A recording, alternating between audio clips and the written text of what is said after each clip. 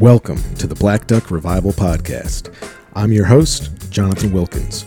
I'm excited to have you join me as I speak with a fascinating collection of folks, all of whom have in common that they've made a way for themselves by finding an intersection between thoughtful consideration and the tactile work of getting their hands dirty. This is an examination of intention, capability, and craft. It's where philosophy meets the blue-collar work ethic and where I find real value.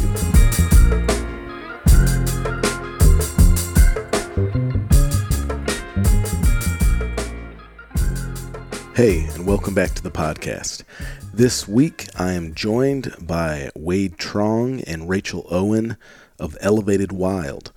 Elevated Wild is a Instagram account, a website, a brand that I've been following for probably about 3 years now. I was immediately struck by the quality of the content they were producing, by the phenomenal recipes they were posting, and just kind of by the overall ethos that was apparent in everything that these two folks do. I think a couple years ago, I reached out to them and asked if they wanted to talk on the phone, and I talked to both of them independently, and that's kind of been going on for a couple years now. And then this conversation was recorded at the tail end of an event I put on every year at Black Duck Revival called The Revival. It's just a time when, usually a weekend or something like that I take to invite people that I appreciate or admire or just want to hang out with and hunt with. And I bring them out. We hang out and cook and kind of fellowship and get to know one another. And it was really kind of a weird deal because I felt like I was already friends with these folks, even though I had never really even laid eyes on them before. So this is a fantastic conversation with two people that I admire very much and respect very much. And I think that if you aren't already familiar with them, you'll come out of this conversation feeling a similar way that I do. So we'll just go ahead and jump right into it. I hope you enjoy this conversation with Rachel and Wade of Elevated Wild.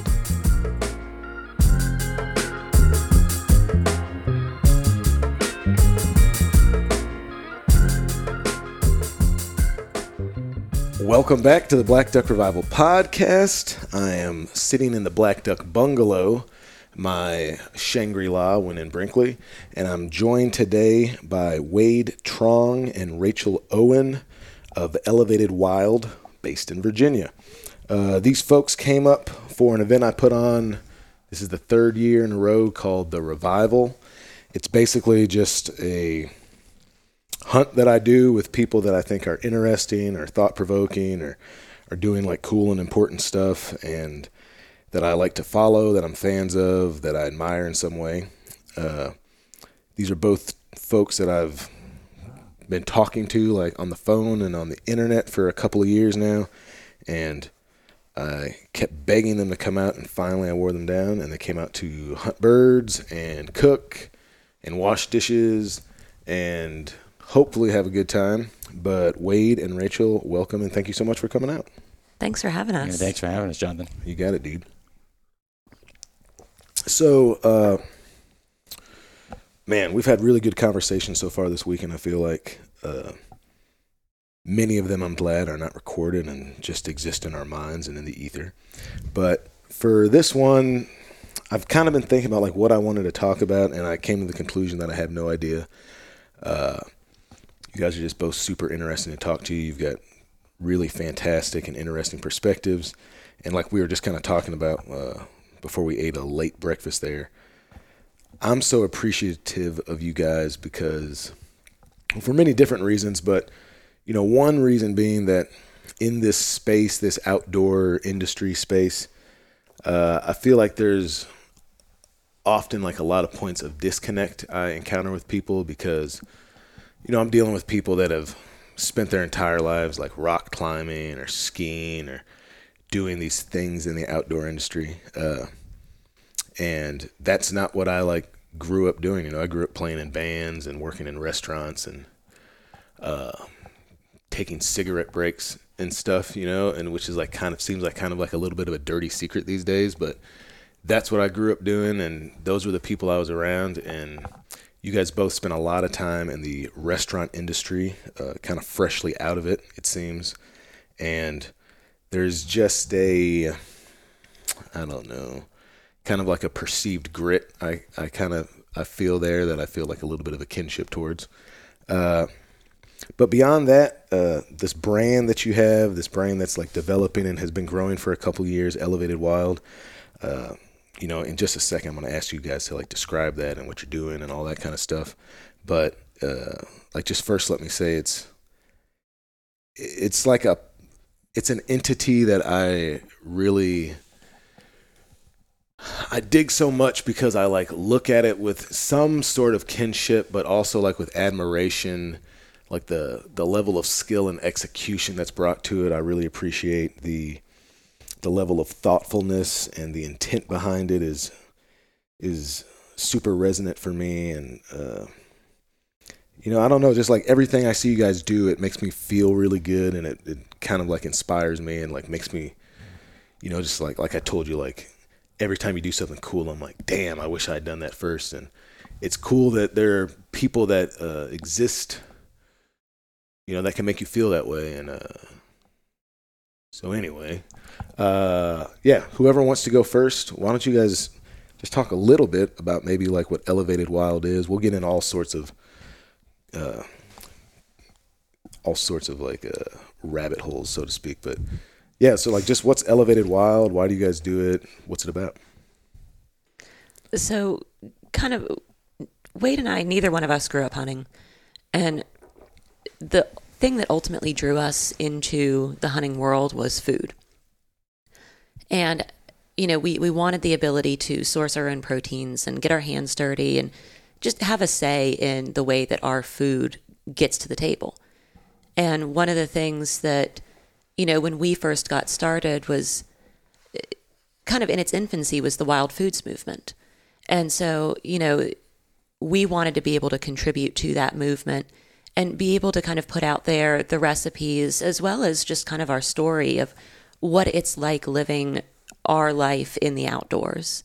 And so, we started our website. We started at first strictly just posting recipes. Now we do a mix of kind of recipes and essays. But it's a way for us to kind of share our love for the outdoors with people. And we really feel like the food, it bridges a lot of gaps between people. You can get non-hunters interested in hunting with the food. And, there are a lot of hunters out there that maybe don't necessarily know what to do with their game, or they've got some tried and true stuff, but they want to try something new.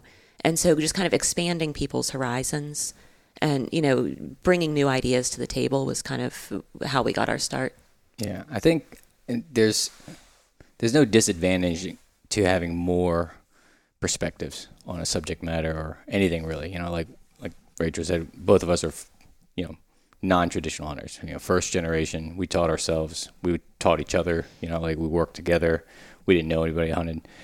And, it started with food and our desire for food and our just, curiosity of wild food. And it's kind of developed into an entire lifestyle where it's like, it's changed us so much that, we can see the benefit of it, like what we do and what other people are doing, helping people out and just making them ask questions. I think asking questions and questioning the norm is, the best thing you can do for yourself. That's how you grow. That's how you, just kind of become a more well-rounded person, like we're here today, right? Like, because you found us interesting, we found you interesting, and we're like, here we are, we're meeting up with somebody in Arkansas, freezing weather with guns. And we're having a great time, we're like spilling our guts, drinking coffee.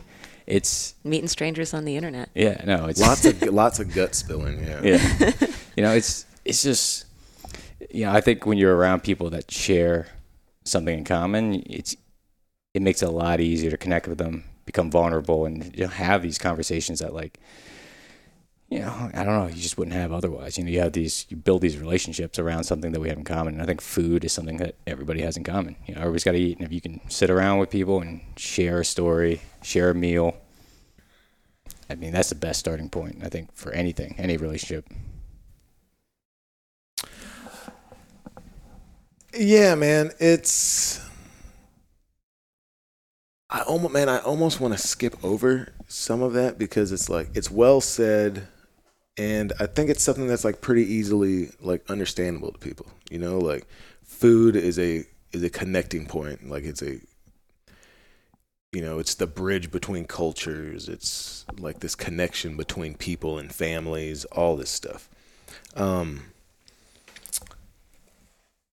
and I think we'll talk more about food. I kind of want to circle back to what I find what I found like initially so interesting is because like so say like Wade specifically. So this is kind of like a Capulet and Montague relationship because you guys were like front of the house and back of the house in a restaurant. And I was a decidedly back of the house person with many biases and prejudices against the front of the house. And perhaps this is like just some of my perceptions, but like Wade, I really view you as kind of like dare I say like Bourdain-esque, right? Like, and it's this way of,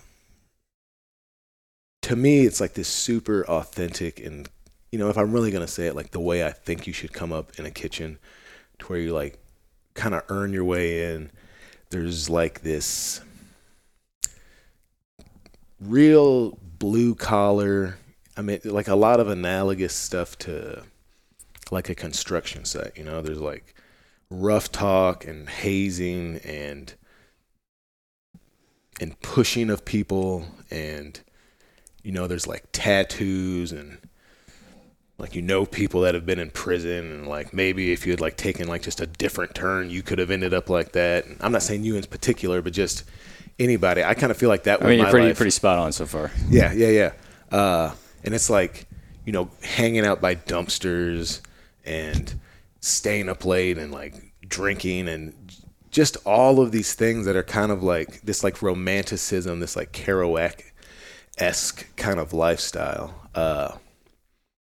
And like we've talked about some of that, like you definitely performed on a much higher level than I ever reached in a kitchen, but all of that stuff was how I worked in kitchens. And that's probably enough said about that. I think it's real interesting too is that it seems like this immersion in the outdoors, this immersion in hunting, this like finding proficiency in those spaces has kind of taken you out of some of maybe like some of the more deleterious aspects of that like kitchen lifestyle. And like we've been talking about it this weekend, like kind of like allowed you to like take a breath and a step back and to breathe and to like make a very deep-seated analysis of what you value and who you want to be and how you want to interact with the world around you. It's not really a question there. What do you think about that? I don't know. Just to be clear, the restaurant industry is definitely not glamorous, and it's definitely, I do regret a lot of things I did to get things done, and I think that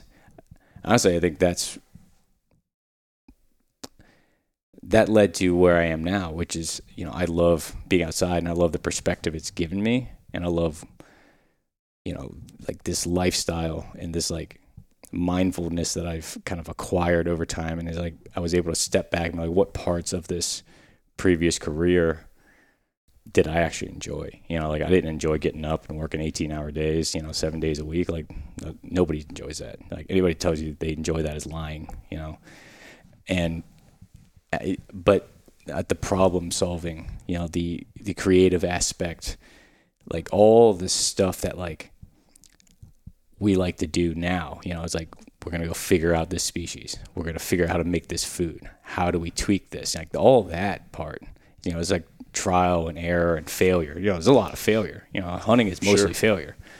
Like only like 1% of hunting is pulling the trigger. It's like it's all the other work that goes into it, and like the prep work really. It's like that's the stuff that I was like always proud of, and it feels good to be doing something that you're proud of and that you pour your heart into and you're passionate about. Like you can feel that when you walk into your place. It's like this is you. Like this is not that I think a innate object like a house could be a person, but like it is very much a representation of what you value and how you view hunting and how you view the world and how you view people and relationships. And you can feel that. It's awesome. Like it's good to be around, people that have different perspectives, but also like know how to be who they are. Like I don't know, I'm kind of rambling now, but. No, man, I take that as high praise, and I really appreciate that. Because, yeah, it is. It's like Cromwellian, like warts and all kind of a deal. Like Douglas, this dude that was here yesterday that hunted for one day and had a boogie back to Kansas City, he was asking me, like, what do you see, what do you think about when you see this place? And I was like, I see everything that's, like, wrong. I see everything that I could have done better. And part of this is like me getting to be all right with that, like me being all right with the fact that, these buildings were the best I could do at the time that I did them, and that they're a work in progress. And, like, so am I. Like, I'm trying to present like the best version of myself that I'm possible, that it's possible for me to execute at any given time. But hopefully if I'm doing that well, very shortly after that, I'm bothered by how I presented previously, right? I think that's kind of like the idea of like an upward trajectory and like growth and personal exploration and all that stuff. So like how exactly is Elevated Wild set up? Because like I know that like Wade left his career like as an exec, and you're doing this kind of sort of full-time, part-time, and then Rachel, you have a career in like an outside sector, like a more kind of traditional career path, but like you're still very much involved in this. So yeah, how is this balancing act kind of set up, and how do you all approach it? They always say like you shouldn't ever date your coworkers, and I think that's generally really good advice. Wade and I, the back of house, front of house thing that you alluded to earlier. I think there's actually some merit to that. And I think that the one thing that I've taken away from our time working together in restaurants is that we do really well working together. And that's something that not every couple has. And so when we decided to launch Elevated Wild, it was always an understanding that Wade would take the forefront of the recipe development. But I mean, I'm a very good cook as well, and I do help him with the recipe development. And some of what you'll see on the website are my recipes. And so I have a hand in some of the creative aspect of it. But I built the website. Wade does all the photography. I do all the proofreading. Wade does the bulk of the writing, but I do some of the writing as well. And so we each just kind of play to our strengths as far as, what we're capable of doing, where we want to stretch, and who's going to be best able to handle that with the, amount of time that we have available to us. Yeah, I mean, here's an example from the time we worked together. Like, you don't send me out to talk to a table that's upset about something. You send Rachel. Like, she'll get that, yeah. She'll smooth it out. I will, You'll be out there breaking ribs in the back alley, yeah. Dude, you know what I loved about that answer from you, Rachel, was you said, I'm a very good cook as well, which is, it's kind of indicative of like something I sensed like the first time like we spoke on the phone, because I don't even know like how I had the chutzpah to do this, but somehow like a couple years ago I was like, I want to talk to you on the phone, Wade, and then I was like, I want to talk to you on the phone, Rachel. And I remember going back to my wife, Marianne, after I talked to Rachel, and I was like, this lady's got a super like tangibly powerful voice. Like, she could make me do things because her voice like carries weight. And I love that you didn't play into like this kind of false humility and this like I'm supposed to take this feminine background step to Wade, who had this maybe like more legitimizing job in the culinary sector. You're like, I'm a damn good cook as well, and like some of this stuff is me as well. No, I mean, that's hard to come by. I will say that's something I'm always working on. It's not the way I was socialized. It's not the way that the culture tends to reward women, being assertive, kind of owning your own accomplishments. And it's something that I've really had to work at to get to the point where I'm like, yeah, I'm good at cooking. Like, deal with it. It's okay. But thank you. I'm glad that you did not find that off-putting. No. It's not off-putting at all. It's, and we kind of talked about this the other day, like, and I feel very much like this in my marriage and, my like long-standing relationship that, like I'm not, I think I'm probably like simultaneously like,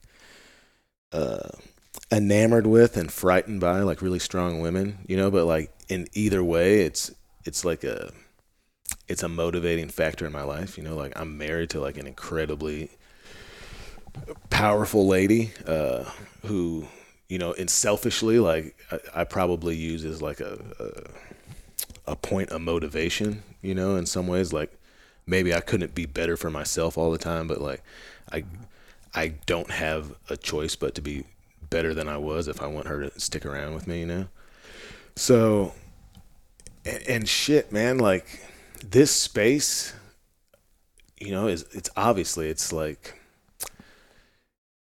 it's the power structure is masculine, and I think that is also oftentimes a point of weakness because like you guys were talking about at the very beginning of this, it's a lack of perspective. Like when we were driving out to the field today, we were doing some duck hunting this morning, and Rachel, you were talking about perceptions of women in the outdoor space, and you really brought to light something I didn't think about, like, because you were talking about this idea that like girls get cold. And I realized when you were talking about it, like I kind of think that, like I think I'm kind of conditioned to think that like girls are like, I'm cold. And I'd love if you don't mind like kind of repeating that explanation for that, because it really gave me a lot of room to think about something that I hadn't thought about before. As far as like what women's clothing is like. Oh yeah, I mean, and I did not grow up in an outdoor space. We'd go camping occasionally, but that was pretty much it. And the first couple of times that I went out with Wade in the field, I was so uncomfortable. And the only thing that got me through it was me just being stubborn as hell and not wanting to show weakness. But the thing was, I was going out in a pair of blue jeans. And I assume that your listenership is mostly male, but they might not be. So I'm sorry, ladies, I'm going to have to explain this to the guys, which is that women's jeans are very different from men's jeans. They're stretchy, they're elastic, they're not really like this tough, resilient denim. It's like no pockets. Yeah, no pockets, no nothing.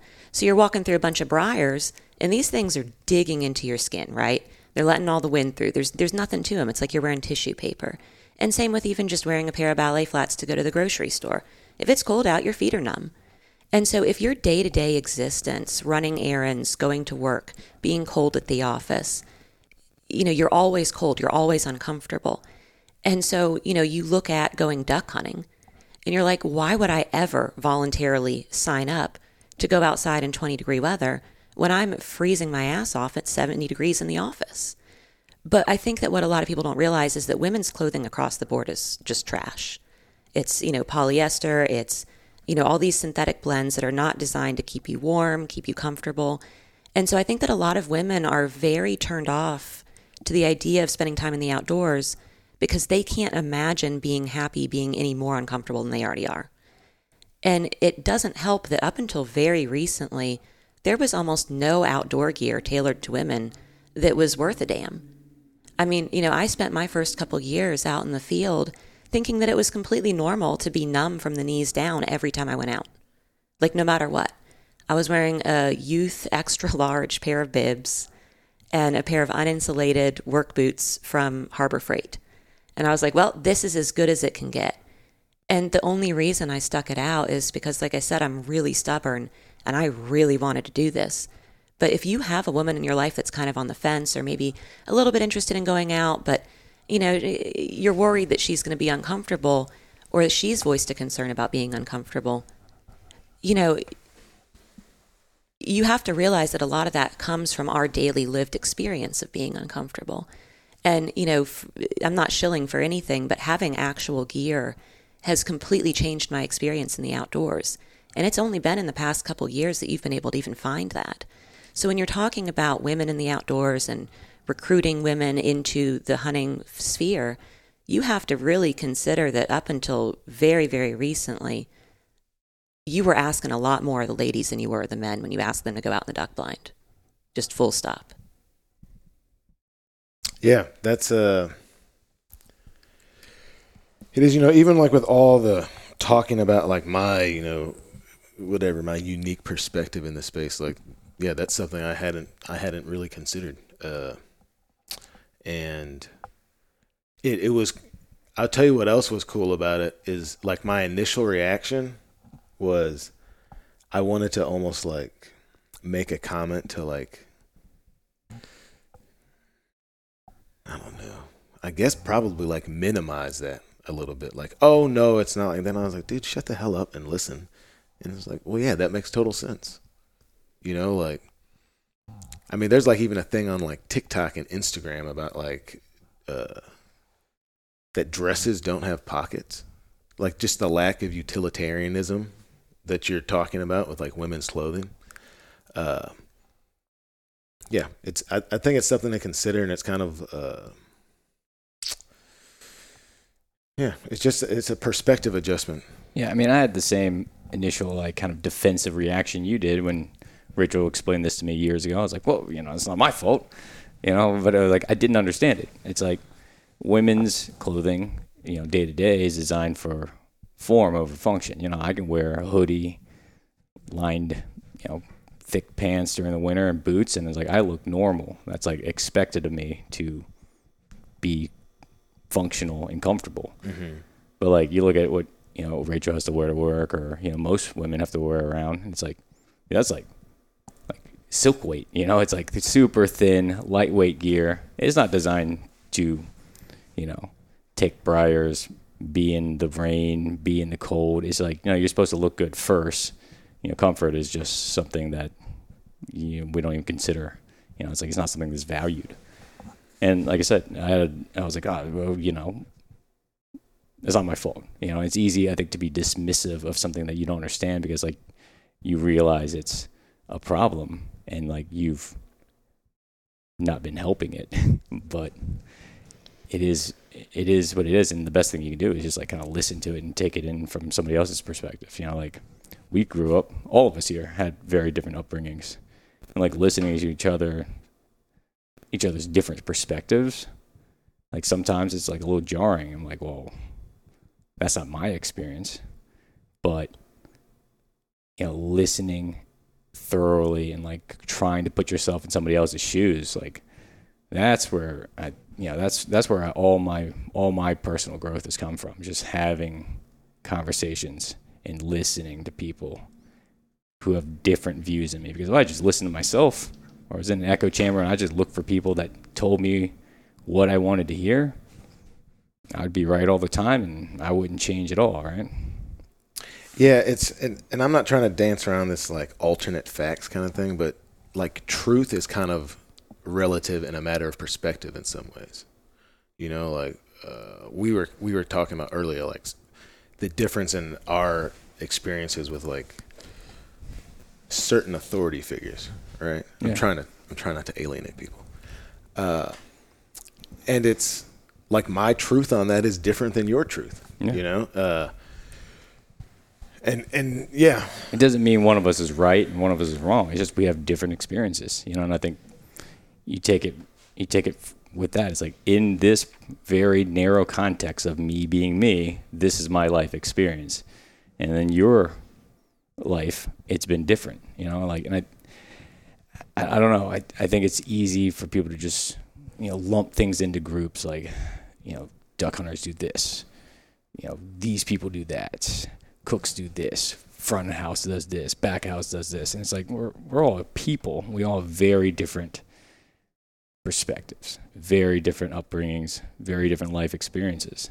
Like today, for example, like, Actually, I guess it was yesterday morning we were hunting. You were like, this is a pretty frustrating duck hunt. And I was like, dude, I've never seen this many birds in my life. Like this, this is something, if you saw this in Virginia where we're hunting, you'd shit yourself. Like this does not happen. Just pintails everywhere, birds dumping in, just there was never a point in time the entire day, even when we were packing up, where there were not birds swinging around somewhere pretty close by in earshot of a call. It was like, after 30 minutes in the marsh where we hunt, it's like we can stick it out and there might be a loner bird circling around, but like it's over. You got 30 minutes, 45 minutes, and sometimes you shoot a couple birds and that's a pretty good day. But out here it's like, I'm sure it's not like this all the time, but man, like what you thought was tough, late season, possibly mediocre, is just unimaginable, from my perspective. And we were just duck hunting last week. It was like a pretty good day.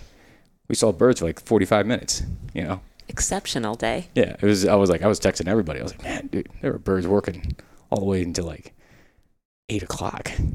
Nuts. Yeah.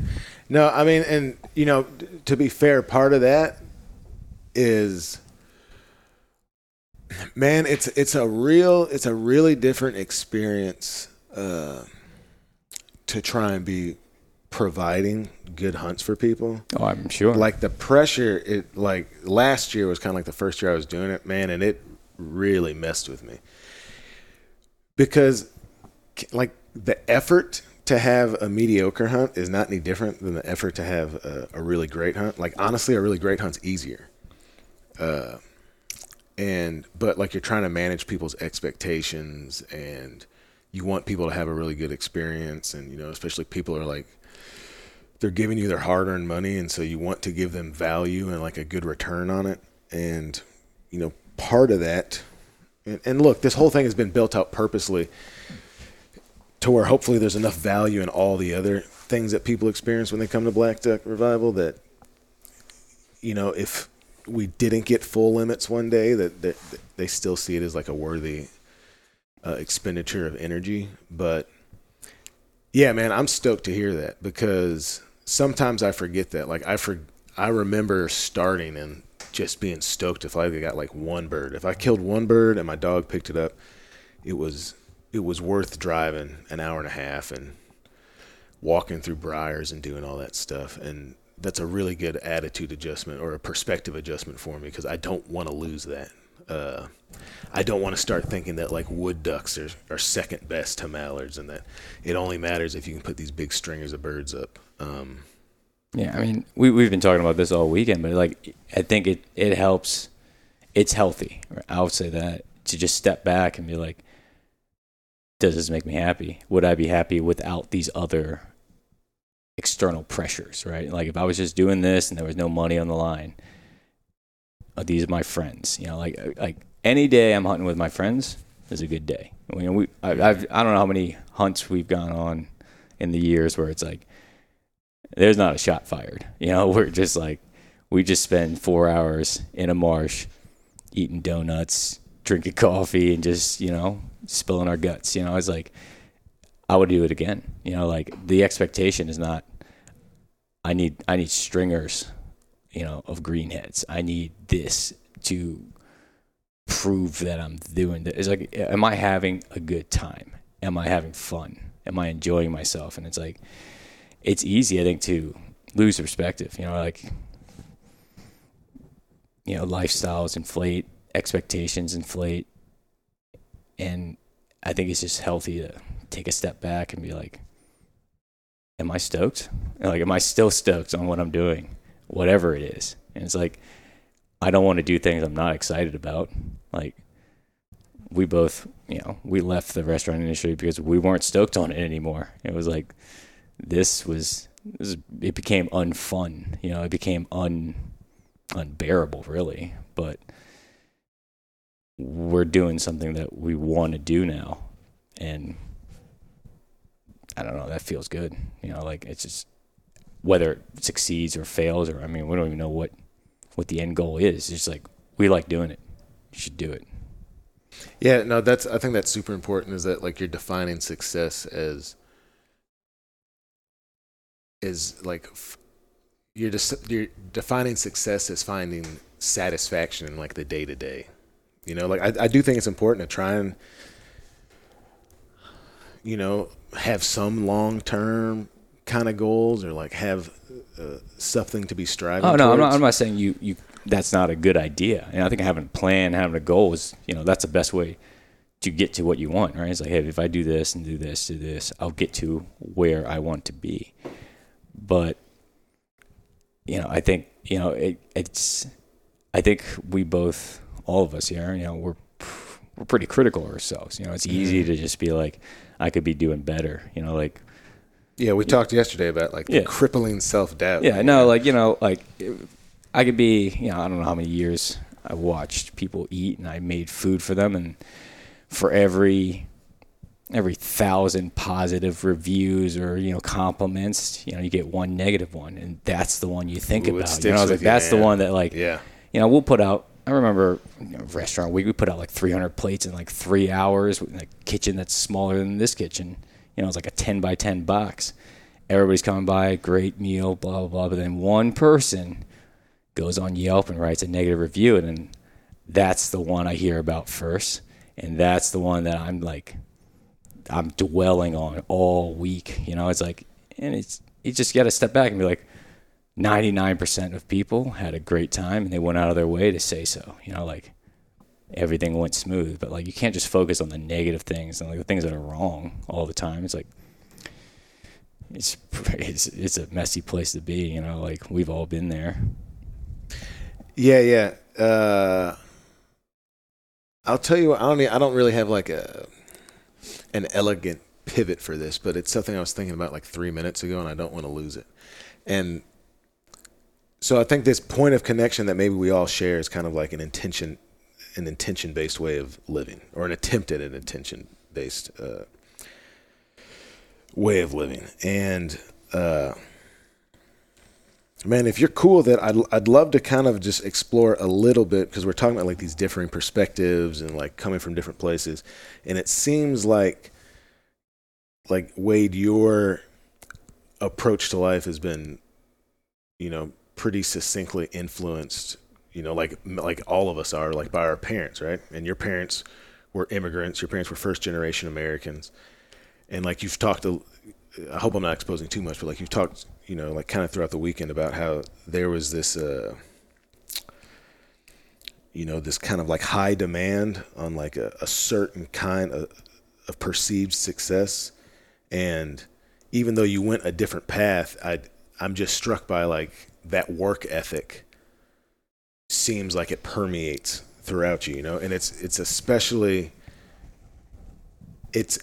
well served towards like a kitchen environment, and also could lead to like I don't know what you call it, a perversion of it, or just like taking it too far, and like that lack of perspective. Yeah, no, it's this like, it's the, you know, you could always do better kind of like upbringing, right? So no matter what, is like there was a goal, and until you got to that goal, it wasn't enough. You know, it was like I needed to be a doctor or a lawyer or some sort of other high-paying white-collar job to define success. You know, it was very much like the classic first-generation Asian parenting style. You know, it was like, you need good grades, you need to go to college, you need to go to grad school, you need to get a good job, you need to make a lot of money, and then you can relax and be happy, right? And it's like there was not a lot of focus on like what makes you actually happy. And I didn't know what makes me happy. Like I know what makes me happy right now, but like it was just like work. What makes you happy right now? Hunting, fishing, Rachel, like meeting people, having conversations like this. Honestly, like my whole life was, until fairly recent, was just like keep pushing yourself as hard as you can to get to the next spot, so you can get to the next spot, so you can get to the next spot, whatever that may be, you know, income-wise, accolades, whatever, you know. And there was not a lot of focus on like, do you like getting up in the morning? You know, like are you sick for it? You know, like do you want to get up and do the day Like, it was always, in the future, things will be good if you just grind it out now. And, like, don't get me wrong, there were a lot of things that I took from that parenting style that, like, worked out great. You know, like, I do have a good work ethic. Like, I'll grind it out as hard as anybody else.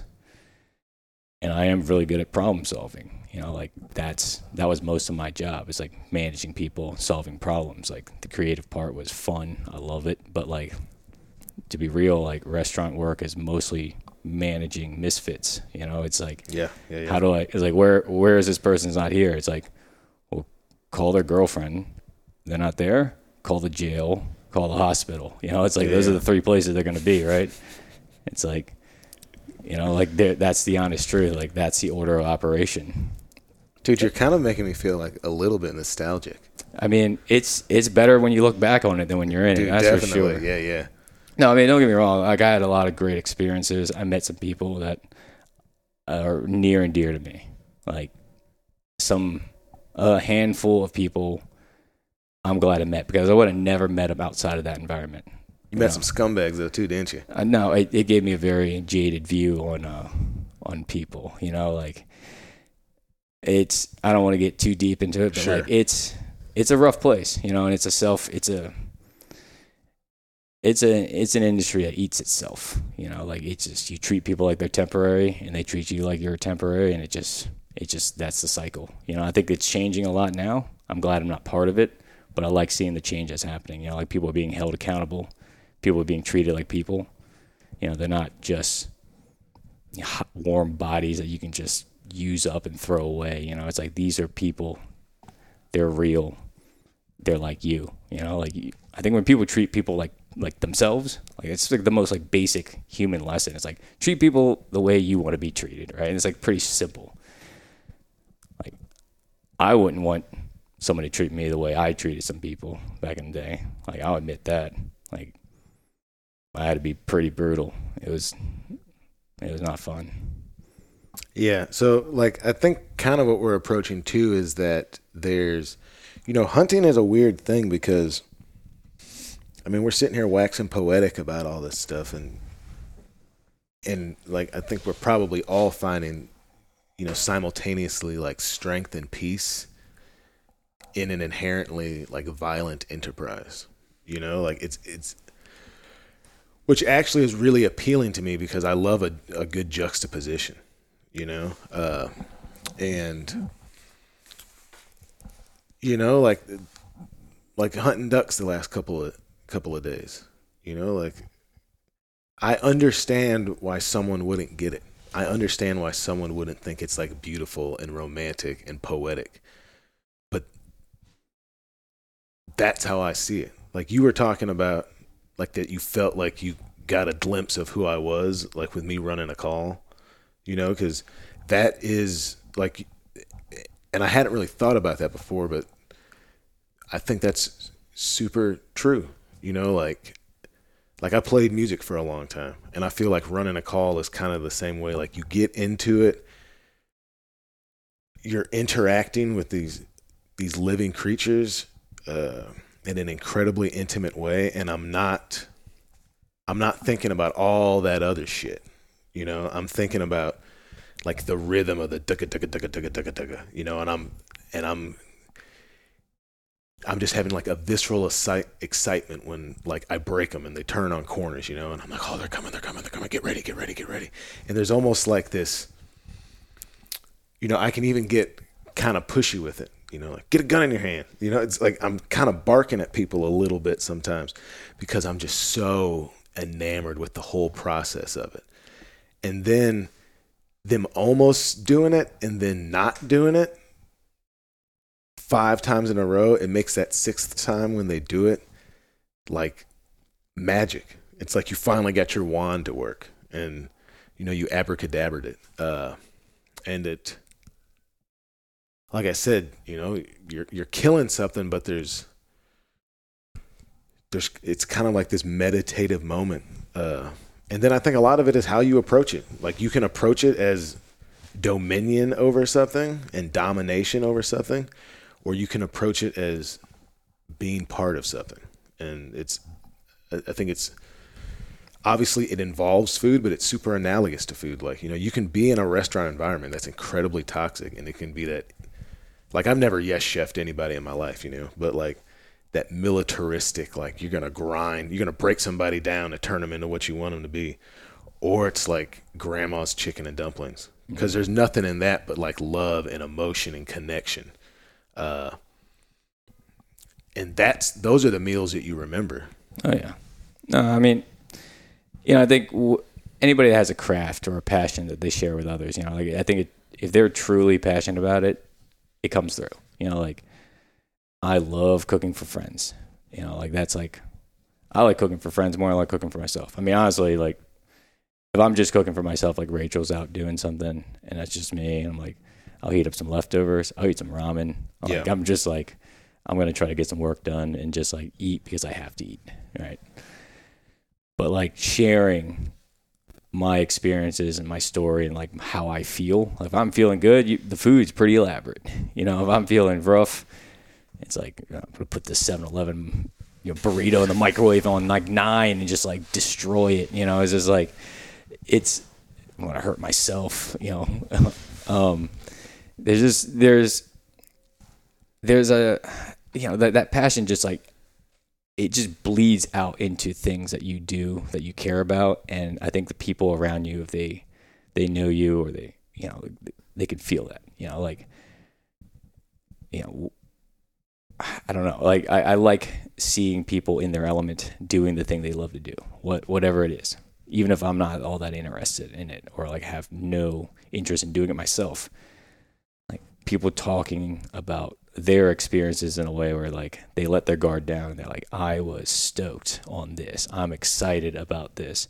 And I think, back to the restaurant thing is like I was stoked on cooking food. We were both pretty into food for the longest time. Well, we still are. Yeah, we are. But like, it's like when you have to worry about like, am I going to get a bad Yelp review? Is this person like their food? Are they upset? Like it just, like you were saying, like you get kind of worked up about like, hey, am I providing a quality experience? Am I meeting their expectations? It's like you kind of get in your own way and you just kind of make it unfun. Like the first couple of years, I was working in a restaurant. I was like, dude, this is great. Like I have full control over everything. I can do whatever I want. I can order whatever I want and cook whatever I want. My buddies, he's like, dude, you got somebody else's dream job. I'm like, you're right. Like it was just like, it was great until I had to worry about, the bottom line, other employees, the reviews, whatever, like all the other external factors I wasn't doing. It wasn't just for me anymore. And it wasn't just like, am I having fun? Am I enjoying it? It was like, this is for somebody else now. And I don't know, I don't want to get to that point ever again. Like whatever I do, whatever I end up doing, who knows? I mean, maybe tomorrow I start writing vegan cookbooks, like I want it to be like me and I want to be excited about it. I don't want to just do it because I have to do it.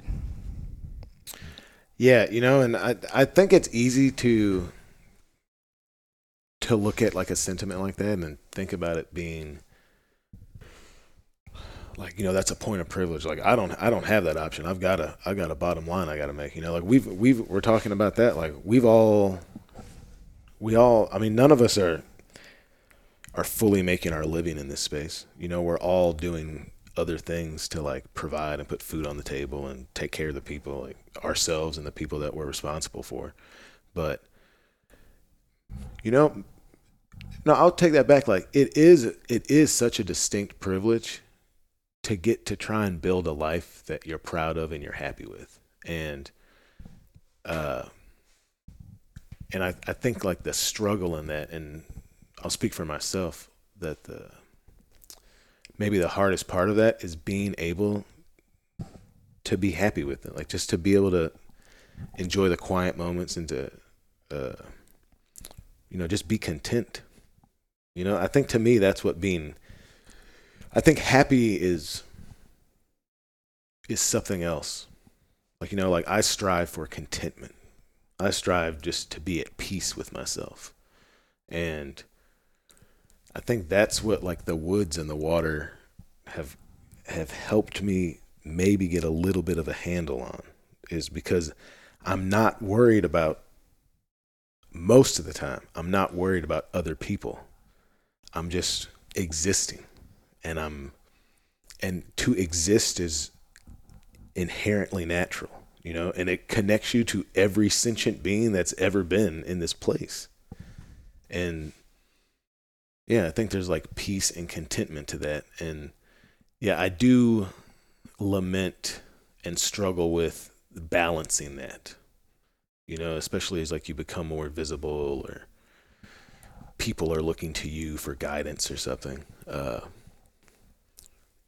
And if you want to be able to provide that for people, like you've got to be all right with yourself and you've got to find your little slice of contentment. So we're talking about food a whole bunch. And I've been super kind of touched by the meals that we've had this weekend. Rachel, what do you think? Like, do you mind describing a little bit some of the food that we've eaten and just, I don't know, maybe just like describe the food we've eaten a little bit, and I bet it'll make some cool stuff come out. Oh, man. So, let's see. We got here on Friday. Yep. And that was your elk that you just dragged out of the mountains the other day, that backstrap. Yeah, with help. Yeah. Yeah. Yeah, it was, there's a lot of Jonathan sweat involved in the procurement of that elk for sure. Yeah. And I mean, that was in your truck, what, hours earlier? Days earlier? Oh, no, I like went and pulled it out of the cooler and then like rinsed it off and patted it dry. Yeah. And stuck it on that smoker that me and my buddy made. Yeah. So, I mean. Yeah, that was a hell of a welcome. You're like, I got to go to the cooler. You can give me a hand. I was like, just pulling elk back straps out of this cooler out of the back of the truck. And I'm like, I just met this guy. This is great. Yeah. No. And the greens and beans. Yeah. Decidedly Arkansas. Oh, yeah. No, I mean, that was incredible. It was so nice. Like when you come into a new place and to eat something that is definitively of that place, right? Mm-hmm. Not that the elk is, but the elk is your elk. And it's, it's something that you have brought to the table through your own effort. And then, the peas and the greens and just everything about walking into a place that smells incredible, that already feels like home, with somebody that you've never met, but who already feels like a friend. And, you have all of these elements in place on the table, right? And, to be able to come into that was just a really wonderful, welcoming way to come into the weekend. And then, yesterday we had pho for dinner, and we brought that up. Wade and I can every year a lot of stock and broth. And so what we do kind of is like a convenience food for us is we'll can pho broth. So we brought some of that up. And so we had kind of our Arkansas Vietnamese dinner last night. Yeah, with like braised Canada goose, like legs and thighs. Yeah. And like Wade just like really quickly seared the outside of a Canada goose breast and then like sliced it up rare and then like put it in the deal and put that hot broth on it. And yeah, it's all been like comfort food, right? Oh yeah. It's all been stuff that, like probably reminds us of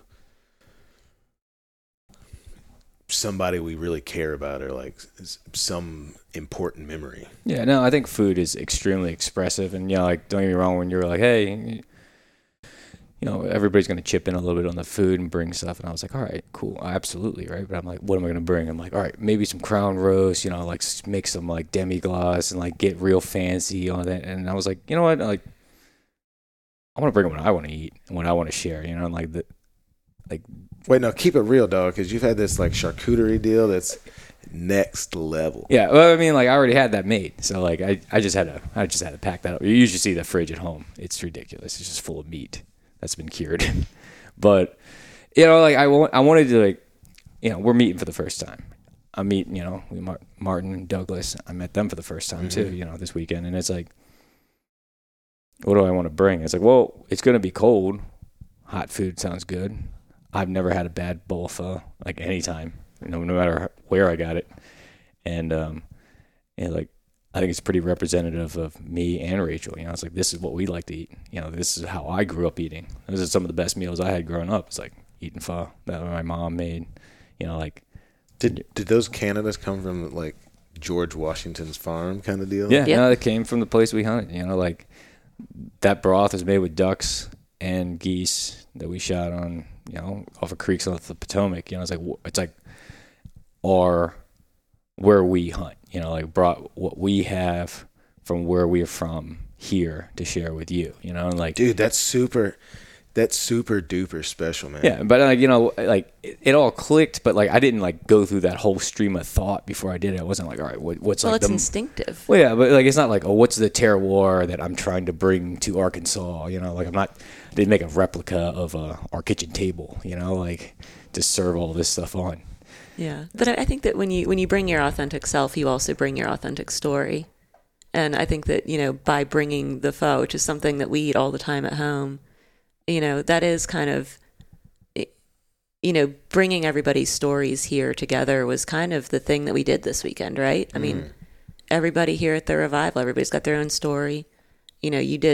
You invited some very cool people, us excluded, of course, No, it's like, I keep talking about curating stuff, dude. Like the Revival it's in some ways like an inherently selfish enterprise, because I'm just like, how can I get people that I think are cool to hang out with me? I'm like, I'll give them a fucking free, I probably shouldn't have said the F word. I'll give them a free hunt. You know what I mean? Like, people will probably show up to Arkansas to shoot greenheads, and then I get to hang out and talk to and eat with and just like kick it with people that I think are rad. Well, to be fair, I think Martin's pastries like definitely paid for itself. Next level, dude. Ridiculous. Like, this guy's just casually walking around coming out with like the nicest pastries I've ever seen. Just like magically making them appear in duck camp. Yeah, like Japanese milk bread danishes with like whiskey infused cream and spiced pears and like glaze. Yeah, I mean, and look, and to be fair, like that's an inherently selfish enterprise too, because I didn't invite someone from Mima's Bakery. Like I invited arguably like one of the most. I think it'd probably be fair to say, man, that he's probably one of the more influential bakers in America right now. If you look at his platform and like his work with King Arthur, and his authorship and like his work like on the world baking scene. So yeah, like I was in the back of my head, I was like, man, I want some biscuits from this dude. Yeah. But you mentioned selfish, and I think that selfishness gets a bad rap, right? It's like, that means you're not caring about other people. It's just kind of like the implication.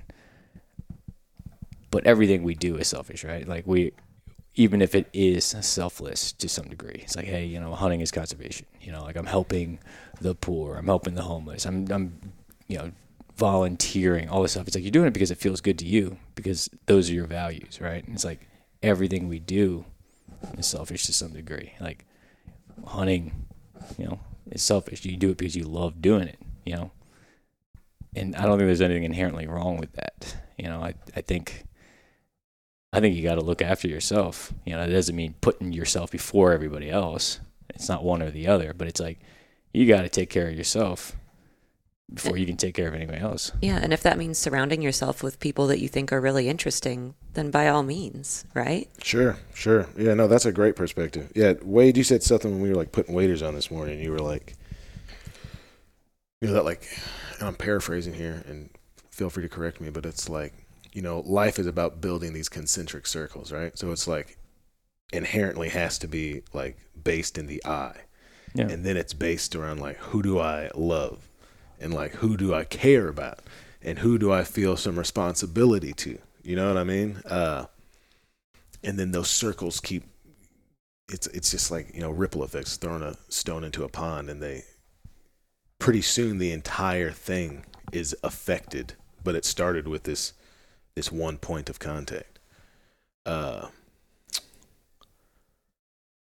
Man, yeah, we've gone on a decidedly romantic route with all of this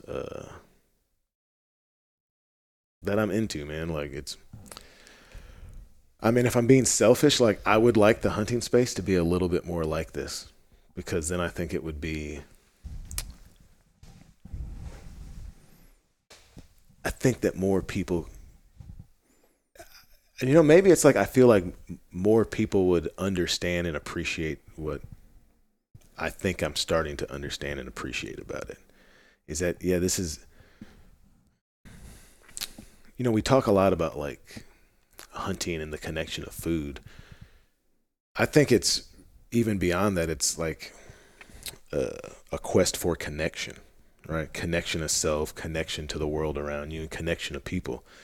Like, I've got a friend that says that no one would hunt if it wasn't for the stories, right? Like, what's kind of the raddest thing? Like after you finish a hunt, like you get to tell stories and you get to share that meat with people that you care about. Like you won't ever give that meat to anybody that you think is a dirtbag. Oh, absolutely. And I read a book, and I wish I could recall the title right now, but it was about it was an older man telling the story about his son coming of age and coming into the hunting sphere. It was an older book, and in it he describes his son returning from his first hunt without his dad and coming back to camp, and he calls it song feast.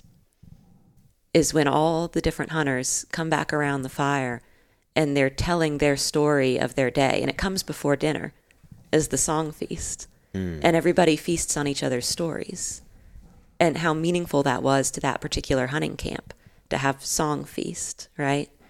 And I think that like when we talk about food as a means of connection, I think that a lot of times we're kind of obliquely skirting the hunting as tradition narrative, because that's been something that's been used for a really long time as, hunting is tradition, hunting is heritage, right? And it is for a lot of folks, but it's not for everybody, right? Like hunting is not heritage or tradition for Wade or I. And so it's never been a selling point for us, right? But the further we get into the hunting community, as much as it's the food that drew us in, it's the community that's keeping us here. And the connections that we've made with other hunters and, people adjacent to the hunting sphere, it's been a incredibly rewarding aspect of our lives that we would have never come to without getting into hunting. The people that we've met, the experiences that we've had with them.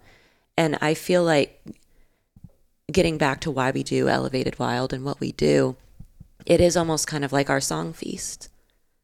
We get to come back and kind of show everybody what we've been up to, and we get to meet really incredible people like you, through the work that we do. And it's been something that's been transformative. And so, it almost seems like, mentally to me, it almost seems like sacrilege to say hunting is about community, because it was very far from how I got into it. Mm-hmm. But I think the longer you spend in this community, the more you realize that the food is a part of the community, but the food isn't all of it. Yeah. And, to add on to that just a little bit, like that sense of place and connectedness to the land and the animals and like everything else, like we love places that we would have never been otherwise, like we've seen things that we would have never seen otherwise. And like, it just makes you feel, it makes me, I can't speak for anybody else, it makes me feel more at home the more I do all of this. It's like I just feel like I belong here doing this with these people and just building these relationships with the land and the people. And like just there's a real sense of like connectedness and belonging, and like it kind of scrubs away some of that crippling self-doubt, that years of years of grinding away have accumulated. Well, and this is like the first year that I've ever traveled to hunt. This is I guess now I'm in 2022, but like the last year, the first time I ever left Arkansas to hunt. And I've gotten to do quite a bit of it actually. And it's like simultaneously made the world bigger. Like, it's made my world bigger, and it's also convinced me that it's really like smaller, because like everywhere I go, I mean, we've joked about like these summer camp vibes, right? Like, you meet somebody, you have these like really intense conversations, and you like feel like you really, really get to know them in a really short amount of time. And like that kind of always happens. And then that connection, that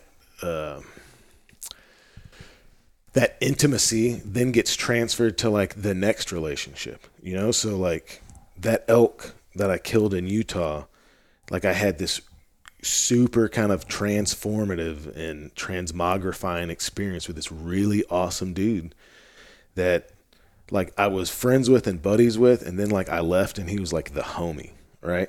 And then that energy, and I'm really not trying to be too precious about this, but like I think there's a really tangible, tactile transfer of energy and intention and emotion from that, like through that backstrap, putting it on that big thing that looks like a steam engine in the back of Black Duck Revival, that me and this dude that I've known for 20 years built together, you know? And it's like, so I'm taking something from Little Rock to North Carolina, back to Little Rock, out to Utah, back to Brinkley, and like folks are coming from Vermont and Kansas City and Virginia, and it's all culminating in just something so simple, like a shared meal, like meat cooked with fire and beans and collard greens, right?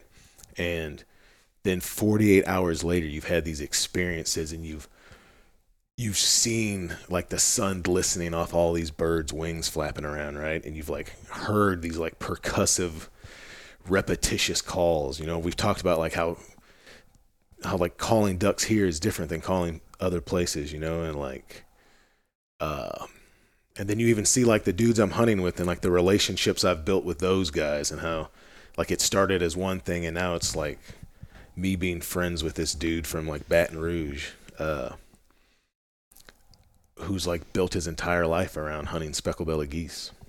And it's special, and it is romantic, and it is precious, and it is killing, and it is dirty, and it, you know, there's eyeballs and all sorts of weird stuff. Just like everything's kind of hanging out, and you kind of get to be all right with that. And like, man, what a place it would be if we were just kind of all right with just stuff hanging out, you know? Absolutely. Well, since we're recording it, I'm going to use this as an opportunity to make this happen. We've discussed Beaverfest 2022 in Virginia later on next month. If I can get the okay from my incredibly patient and amazing wife, I'm going to come to Virginia, and we're going to get on these beavers. Man, we actually before. So anyway, I'm talking about this because like Wade and Rachel have become like these experts in trapping beavers in Virginia, and they're putting up like big numbers. Like, how many did y'all say you got last year? I don't know. They're like big numbers. I trapped as many as I would want to skin in a year. I mean, could you fill up the bed of a truck with as many beavers as you caught? Yeah. That's a lot. I mean, that's a lot, right? And I'm so into it because it's something that people treat so derisively and like act like they have no worth. And I mean, you know, the Western expansion of North America is based around these animals. They're amazing, and they taste really good. Yeah.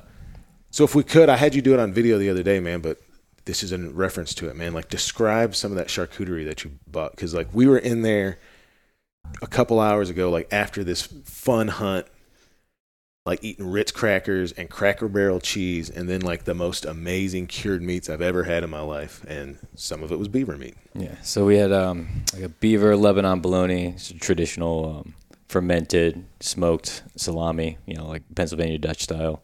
Venison summer sausage, also fermented, dry cured, you know, cold smoked. Then I brought the venison copa. It's a venison and pork fat that's been kind of fused together over time. You know, there's, again, just these are all like salt fermented, dry cured products. The beaver prosciutto, which hung for about a year and then equalized for another 6-9 months. That's pretty. What does that mean, equalized? So like, I basically vac seal it and throw it in the fridge so that the moisture content can evenly distribute itself. Okay. Because the outside, it's going to get more air exposure. It's going to be a little drier than the inside potentially. You don't really know until you kind of slice it open. I just usually play it safe. So like the idea of like waiting a year and a half to try something was like not really on my radar, a long time ago. Like I needed things done in seconds and minutes. Like that was kind of like I need to just forget about this project thing. But what else do we have? We had the venison land Jaeger, and there's one more, right? Do you have a sopressata? Yeah, the Cicadeer sopressata. That's like a softer style.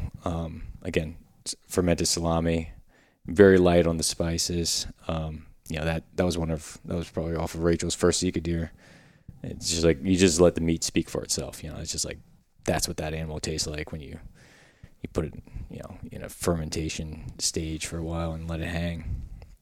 And dude, that's worth actually touching on real quick before we wrap stuff up. Like that, like Rachel's become like, the Cicadeer whisperer, and you're talking about like this little elk from Japan that's running around the marshlands of like Virginia and Maryland. Mm-hmm. All right, and these are like that was another point of connection. Is like like you're describing yourself as like a marsh person, and I'm very much a bayou person, and these are both places where like the land meets the water and kind of like flattens out, right? But like I've seen some videos and such on it. Like that seems like really hard hunting.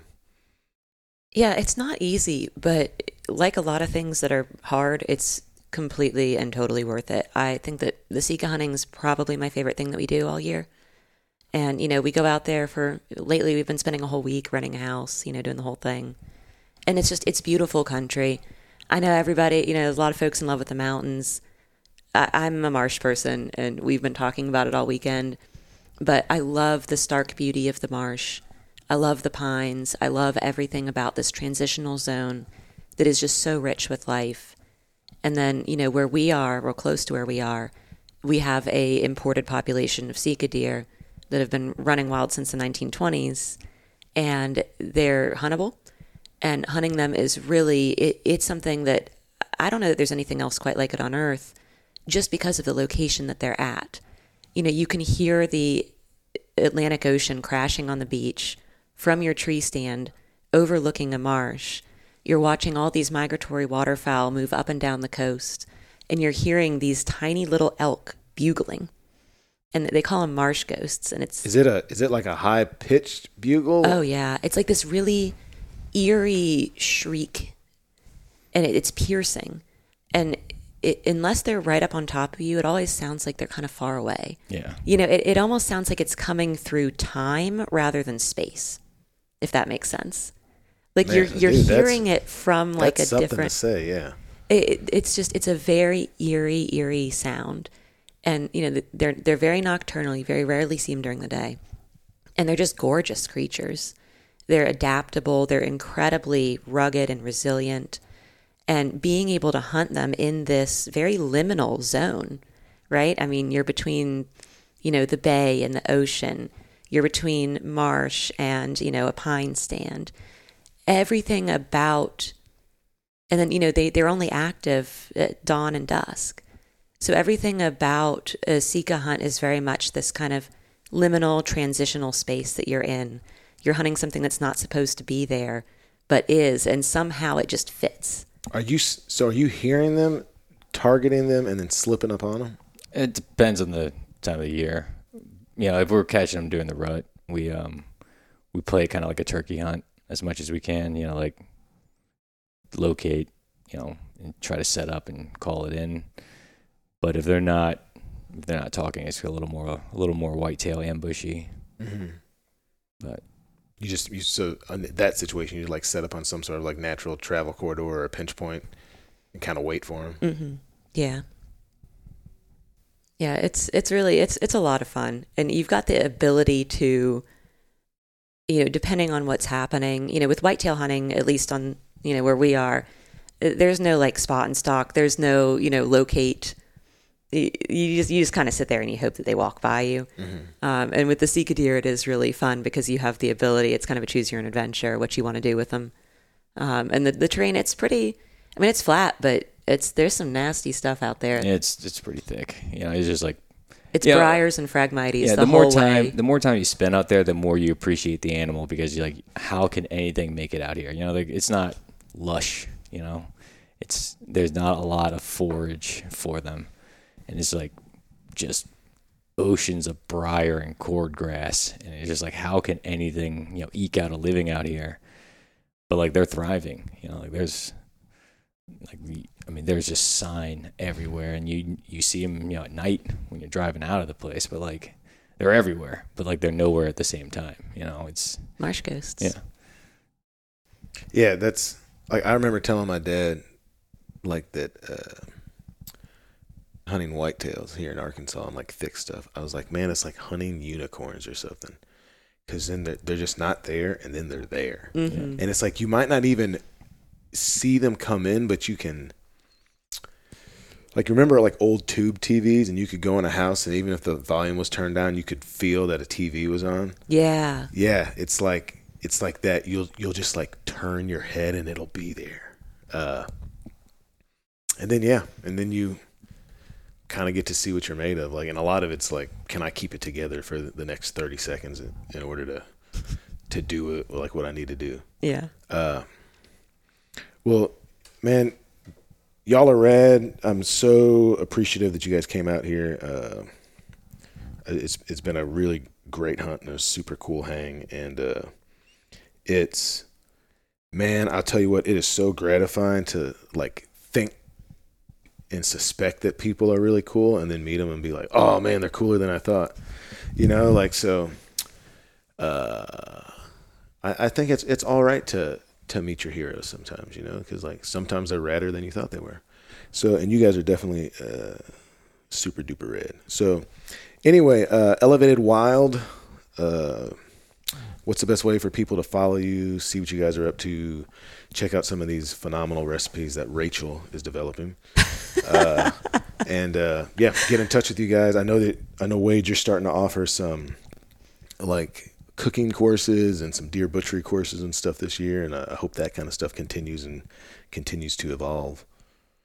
Yeah, I think best way if you're on social would be at Elevated Wild and the website elevatedwild.com. And we have a newsletter you can sign up for. That's where we announce all the classes, the demos, and things like that, that we're going to be putting together in the future. And we had a great time doing our first classes this year and just really want to do more of them. It's kind of like this, just meeting people who are excited and want to learn and, ask questions. It was really cool.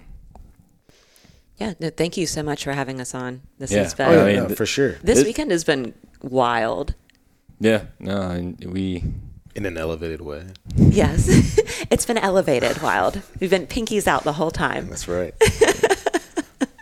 No, thank you so much. This has been great. Yeah, no, I mean this exceptional. It's been a great weekend, and I can't wait to come back. Honestly. Yeah, well, you got an open invitation. Speaking of that, so like if we'll definitely do the Beaver Fest 2022. Yeah. But there's a caveat. You got to come turkey hunting with me out there in the spring at some point in time. All right. I'll do that. Hopefully by then I've got this kind of van build out thing done.